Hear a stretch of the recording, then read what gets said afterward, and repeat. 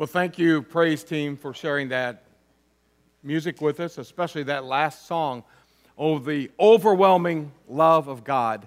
And that's what we're going to talk about this morning as we go back now for the third and final time into Luke chapter 15, as we talk about the story of the prodigal. Now, I think, are maybe a few folk here that have been absent the last couple of weeks. So let me just tell you, when we put up on the screen here, that I've been using a picture painted by Rembrandt to kind of walk our way through the story of the prodigal son. This is a painting that he did late in life, and it's a painting that a Bible scholar, teacher, by the name of Henry Nouwen became enamored with, and literally enamored with. He went to the art museum in St. Petersburg, Russia, and sat in front of this painting for a total of like 7 hours. Just stared at that painting, and it impressed him deeply. And it moved him to write a book called The Homecoming, and I've been kind of using some of the things that he has said in that book to share with you the story of the prodigal son. And as we work our way through this, I want to remind you that the painting that you see here is, in fact, an interpretation by Rembrandt of the events in Luke 15. Well, we've talked about the prodigal. We've talked about last week the elder brother, and today we want to talk about the father. And I want to read Luke 15, verses 20 to 24. I'm reading in Luke 15, 20 to 24. So the prodigal got up and went to his father. But while he was still a long way off, his father saw him and was filled with compassion for him. He ran to his son, threw his arms around him, and kissed him. The son said to him, "Father, I have sinned against heaven and against you. I'm no longer worthy to be called your son." But the father said to the servants, "Quick, bring the best robe and put it on him. Put a ring on his finger and sandals on his feet. Bring the fattened calf and kill it. Let's have a feast and celebrate. For this son of mine was dead and is alive again. He was lost and is found." So they began to celebrate. What a great moment that must have been for the father.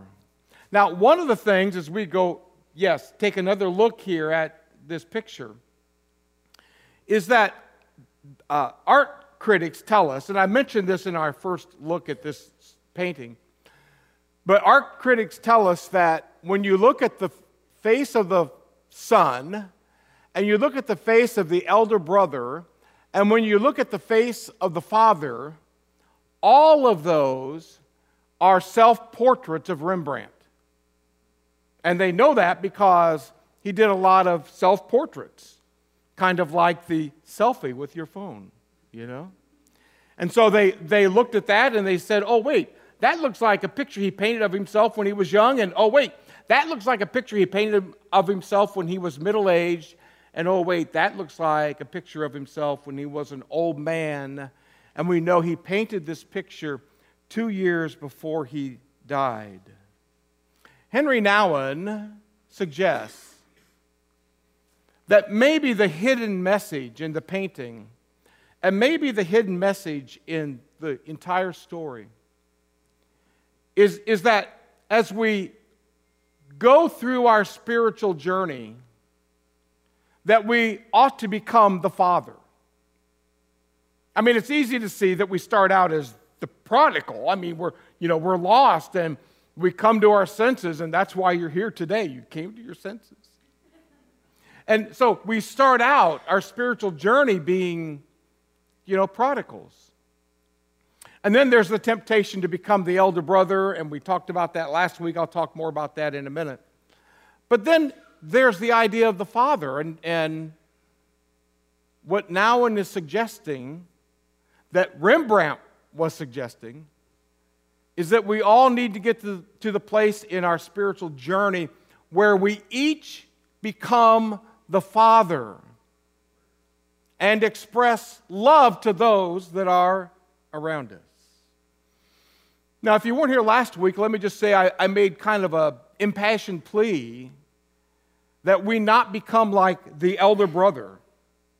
I mean, the elder brother, in some ways, at least in my own brain, represents church folk who they've always been home, or they've been in the church a long, long time, and they have this attitude, what about me?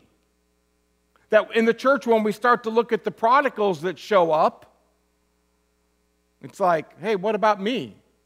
I've been in church a long time. I gave money to the church.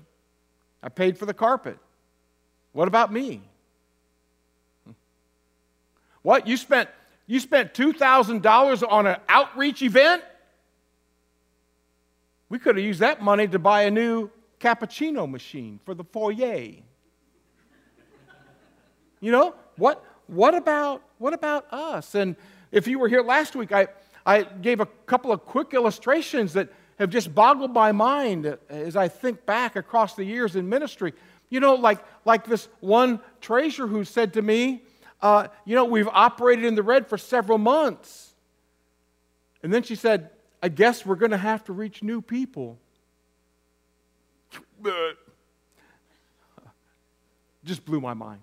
And then last week I shared the story with you, and this is for those of you that weren't here last week, of the young man in my church that got a burden for this low-income trailer, the people in this low-income trailer park, and saw all these kids running around, and so he wanted permission to use the church van to go out there and pick up these kids and bring these kids into the church. And somebody in the leadership team said, we need to do an ROI study. We need to do a return on investment study. As if to imply that the church is so strapped we can't spend $20 to put gas in the van. We'll just let those kids just blew my mind. That's the mindset of the elder brother. Now I don't think anybody here looks out and says, "Oh, these unchurched folk, these people that don't know that there is a God that loves them." I don't think anybody here would say, well, let's just ignore them. I don't mean that. I think way, way more highly of you than that. But I think we all would have this question, perhaps. And really, the million-dollar question is this: how do we do that? I mean, how do we reach people that won't come to church? How do we reach people that don't know there's a God that loves them? In fact, they think He's the God of the baseball bat.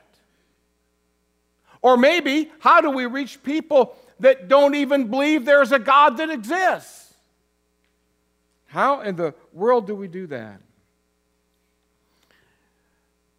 I said a couple weeks ago that my ministry grew up in the church growth movement, and just this idea that we can just program everything. And one of the ways back in those days that we answered this question, how do we reach people that don't know that there's a God that loves them, is that we're going to memorize a script. And then when we talk to people about church or about God, we're going to launch into the memorized script as though we're actors in a play. Hope I don't forget my lines, And at the very end of that script, you were taught to memorize the close. Because after all, you're a salesperson in this approach, And every salesperson has to have a strong close. You got to know how to close the sale, close the deal. And so here's how we were taught, at least by this one method, to close the sale. It was like you asked this question: if you were to die tonight and you stood at heaven's gate and God appeared to you and said, why should I let you into my kingdom? What would you say? I mean, that's the close. If you forget everything else in the script, don't forget that script. And then when you ask them, you stand there, what would you say? You listen closely because you know they're going to get it wrong. And you're going to school them on what is the right way to say. Because surely they don't have a clue. And so that's how we did it back in those days. And there were programs that every pastor could buy, and there were seminars that people could go to all the time, and you would sit at the feet of these pastors that had these big churches because they knew how to do it. And then after the seminar, you could go to the table that was always set up in the foyer. I like that word. Foyer. And you could go to the product table. And you could plunk down $59.99 and buy the 3-ring binder deluxe kit. And you take that home, and then you do a training session at your church and teach and program and teach all these people on how to reach the lost. Well, that sounded really, really good, but the truth of the matter is it didn't work very well. Hardly worked at all. One of the things that I've learned from the church growth movement is that if you're going to reach the lost, you can't do it with a program or a script. The way you reach the lost is that you care and love them deeply. That's how you do it. You care and love people deeply. I remember many years ago, in another lifetime, I haven't always been a pastor. I spent a couple years working in the business field. I had a job at a factory, and I worked in the office, and I did cost estimating and quality control, And it was in a small town that was economically depressed. We didn't pay our factory workers very much. And it was just kind of a armpit place to work. And I remember one Monday morning, I'm at work. And it's still dark outside, it's chilly outside, it's raining outside, and I had to go out into the factory to check on some parts or something. And I walked down the corridor there, and I turned the corner, and I'm just happy. In fact, I think I'm whistling. And I'm even smiling. It's Monday morning, for crying out loud. And I'm smiling.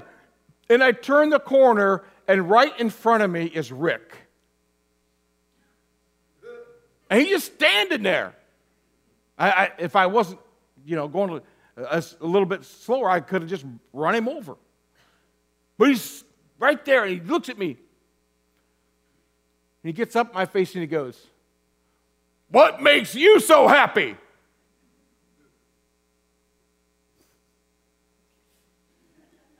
And I said, "Do you really want to know?" And he said, "Yes, I really want to know." I said, "Okay." I said, "I'm happy this morning because I know God loves me, and He's forgiven me of my sins, and He's made me a different person."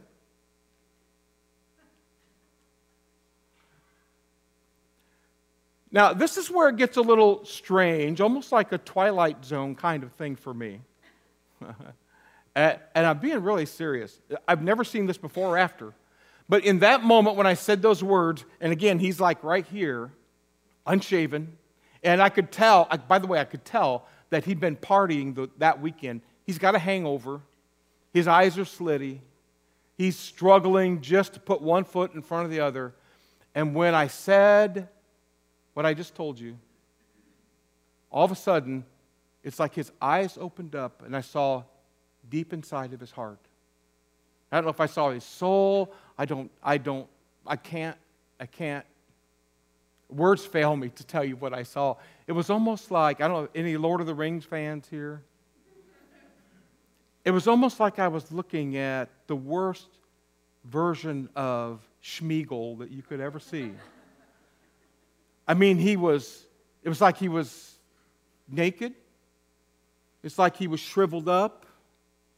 And it's just like the wall just fell away, and I could see down inside of the man that he was hopeless, he was helpless, he was almost ready to give up. He was struggling deeply. And God put me in front of that man. I've never forgotten what that's like to look deep down inside the heart of a man who doesn't know that there's a God that loves him. So then, like that, the wall went back up on his face, and he said, "Huh!" And he turned and walked away into the darkness down the hall. But I've never forgotten that. And I don't want to forget it, because when I'm out and about, I want to remember that the people that I encounter might just be like Rick. That down on the inside they're struggling. Down on the inside they're about ready to give up. Down on the inside they don't know that God loves them. I don't ever want to forget that. And down across the years, when I've wanted to give up, I've remembered that. I remember what I've seen, and it motivates me. It motivates me to love people and have a concern for the lost. I really think that's where it starts. You know, when we talk about reaching people, it doesn't start with them. It starts with you. Starts with me. And we can't really get a burden or a passion for those folk that are outside as long as we're inside doing this. It just doesn't work that way. Now I'm gaining new insights, I think, on this whole story of the parable of the lost prodigal. And it's the important message of posture. And so again, if you want to look at the picture here and notice the posture of the prodigal son. He's broken, he's kneeling down. And notice the posture of the elder brother. And we talked about this a lot, you know, with these arms like this, positioned high and lifted up, looking down at the prodigal, down his nose at the prodigal. He doesn't really approve of what's going on. But notice the posture of the father. I mean, the father isn't like this. He's like this. The posture of the father tells us something that really transcends words. It's as though the hands of the father are the hands of God. And when he reaches down and touches the shoulders of that rebellious son of his, it's like he's bringing forgiveness to him. And in fact, he is touching with the hands of God. Every time I go to a new city with a new long-term pastor assignment, I have a really important thing on my agenda to accomplish. And it's to find the best coffee shop in town. And when I went to Coeur d'Alene, Idaho, that was high on my agenda, and I looked and drank and looked and drank, and I found my favorite coffee shop. It's called the Grumpy Monkey. And I love that place. And one of the things I loved about that place is that it was open. It opened really early. It opened at 5 in the morning. And I would be there quite often at 5 in the morning. And man, nobody there, you know. You just study, read, whatever you want to do. And so I'd go there 3 or 4 times a week, early in the morning. I was there one morning, and there were, when I sat down, the place was empty, but 2 young men came in, and they sat close to me because there was an area where there were soft chairs, the leather chairs and leather couch and all that. So they sat over there and tried not to listen to them, but they were young businessmen talking about some project they had going. And pretty soon we began to talk back and forth. And one of the guys said this, we need to go in a minute, but I feel like I should ask you this question. Is there anything we can pray for you with and about right now? Now, that may not sound like an odd question to you because you're like, well, you're a preacher. I didn't tell them I was a preacher. In fact, I never tell people I'm a preacher unless I have to, because I like to go in sneak attack under the radar, So I never introduced myself as Pastor Randy, And so they had no idea I was a pastor. None. Is there anything we can pray for you about before we leave? And it just so happened, because of the time change, it just so happened that at that exact moment, someone that is very near and dear to my heart, a family member, was going through a surgical procedure back home, and it potentially could have revealed some really bad things.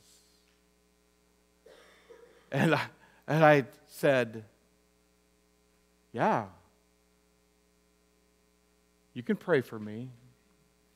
And I told them about my burden that morning, that moment. And one of them said, here, let's just hold hands.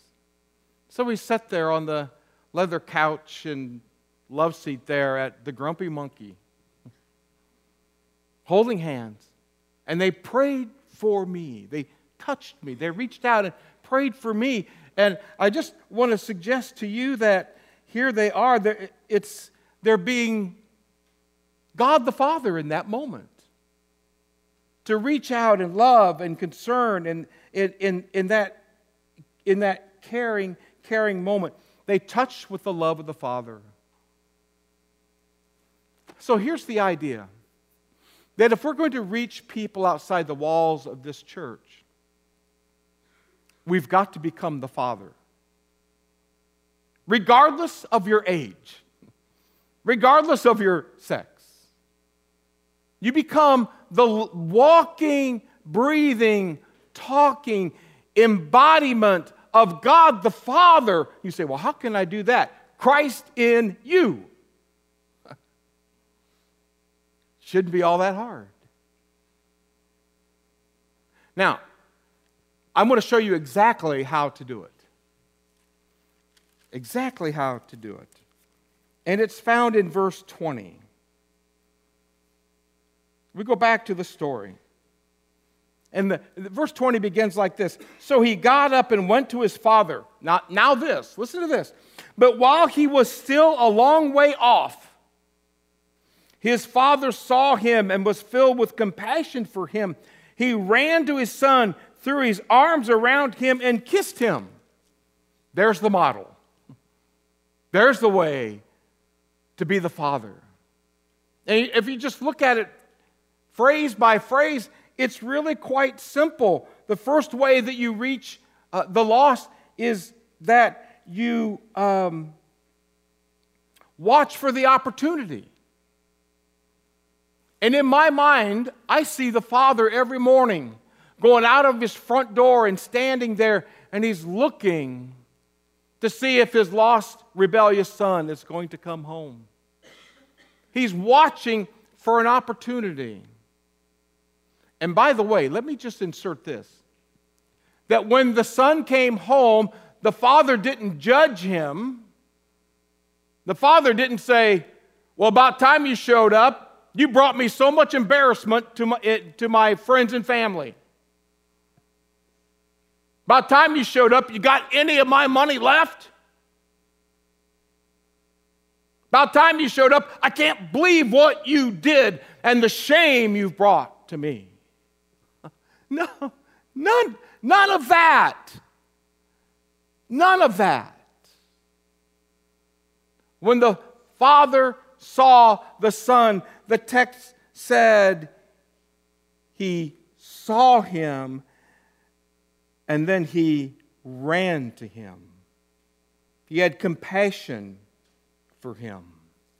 Man, I just wish that there was some way that we could learn how to live that in our lives. To see people around us as they really are, like my friend Rick of many, many years ago. If there was some way that we could get special glasses built, like sunglasses, but like X-ray vision glasses or some sort of weird kind of sci-fi glasses we could put on so that when we go throughout our day, we could see the need of every person around us. That'd be scary. Kind of like the ability to read minds, you know. But to walk through Fred Meyer in the produce department and wear these special glasses and see that person standing there and they look perfectly fine, well-dressed, but with these glasses on, you could see that person is going through deep, deep water and they're about ready to give up. And they just need someone to say something kind to them. Special glasses. Those kinds of people, they are all around us, the dazed and confused. That they're everywhere we look, and so we have to watch for opportunity. And then there's this idea that it says that he was filled with compassion for them. And we've got to, and I've suggested this already, but I'll say it again, we've got to fill our hearts up with compassion for people. And forget being the elder brother. Forget a sense of superiority. Forget this mindset that says, I'm glad I'm not like them. Or, I sure wish they knew their Bible better. No. Be filled with compassion for them. In other words, you be the Father. See, that's the goal. For you to get to the place in your spiritual life where you're the walking embodiment of the Father. You be the Father. And then it says this idea of this phrase, he ran to them. You know, we used to have this idea that if we build it, they will come. You know, we spend $5 million on a brand new building, that people that don't know there's a God that loves them, people that don't even know that God exists. Like if we build a $5 million building, people will say, oh, look, there's a $5 million building. Let's go check it out. Then they walk into the building and they go, oh, this is such a pretty building. I'm glad I came. That's just dumb. That's you know, the idea of that if you build it, people will just show up. No, forget that stuff. The Father ran to the Son, and we've got to go to people. We've got to go to them and let them know that there is a God that loves them. You be the Father. You be the Father. And then this, he threw his arms around him and kissed him. You be the Father to people that are outside of the faith. And you get some compassion and you go to them and you show interest in them and the interest in what they're going through. And then somehow you connect with them. You reach out and you touch them. Maybe not physically, that might be inappropriate, but touch them with your heart. Touch them emotionally. Touch them spiritually. Let them know there's a God that loves them. One of the churches that I did a long-term assignment at was in Mesa, Arizona. They had a huge, huge building and a huge campus and a huge monthly mortgage payment. They had gone from 600 down to, I think, 60 or 80 when I got there. And they lost it all. I mean, the whole shooting match got repossessed. And that's about the time I showed up. Lucky them. And so there I was, and we began to work, and God helped and got them stabilized, and began to worship in a storefront in a strip mall. Really tiny, tiny space. And they hired a new pastor. And we got word now that church is growing. And they've renamed the church. They used to be the First Baptist Church of Mesa. And their claim to fame was that in the entire Phoenix, Mesa metropolitan area, they were the oldest church. They were the first church historically ever started in that whole area, and that was their claim to fame, you know, and they hung on to that. They was really proud of that. It just always kept them looking backward. And so this new pastor came in, and he did something that I don't think I ever would have had the courage to do. He changed the name of the church. Whew. That took some guts. And he named the church The Connect. The Connect. This idea that we need to connect with people. We need to touch people. And let them know there's a God that loves them. And we got word now that they bought a defunct Walgreens. The whole store.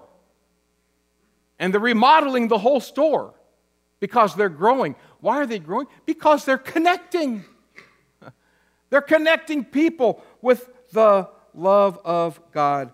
And so that's what we need to do. You become the Father. I know that's hard for some of us to grasp and to get a hold of. Let me tell you about Howard. Howard was the patron saint of the last church where I was served as a traditional pastor. I was there 10 years. Howard was the man. I mean, Howard was about this tall. He was really, really old. He had suffered for about 10 years with cancer. And he was feeble, he was meek, he was mild, but guess what? He was the man.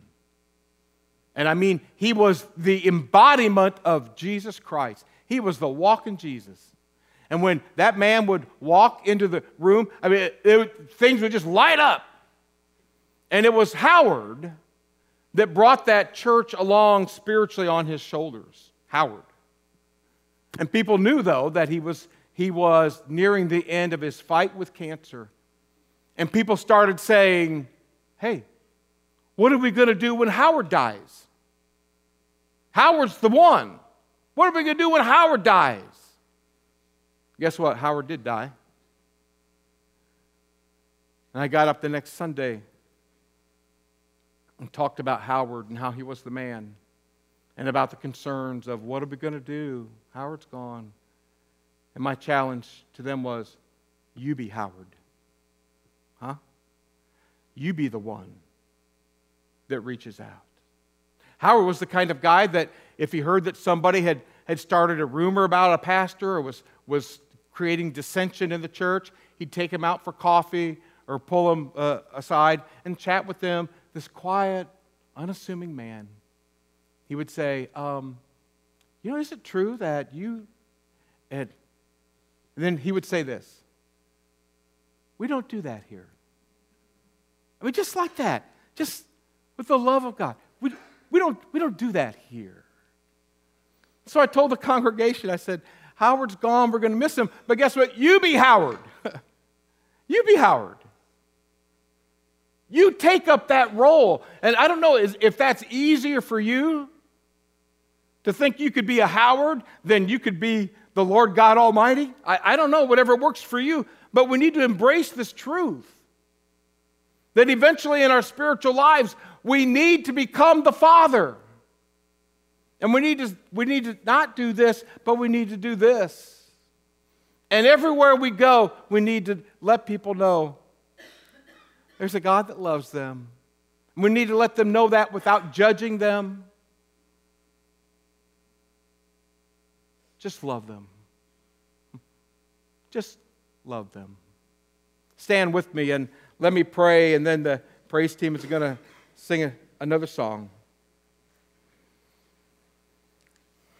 Father, I'm very, very cognizant of the fact that this is another one of these sermons that's really easy to preach, but really hard to live. Help me to live like that. And I pray that you would help each person here this morning to live like that. Regardless of our age, help us to be the Father with wide open arms so that people will know there is a God that loves them. May it be so.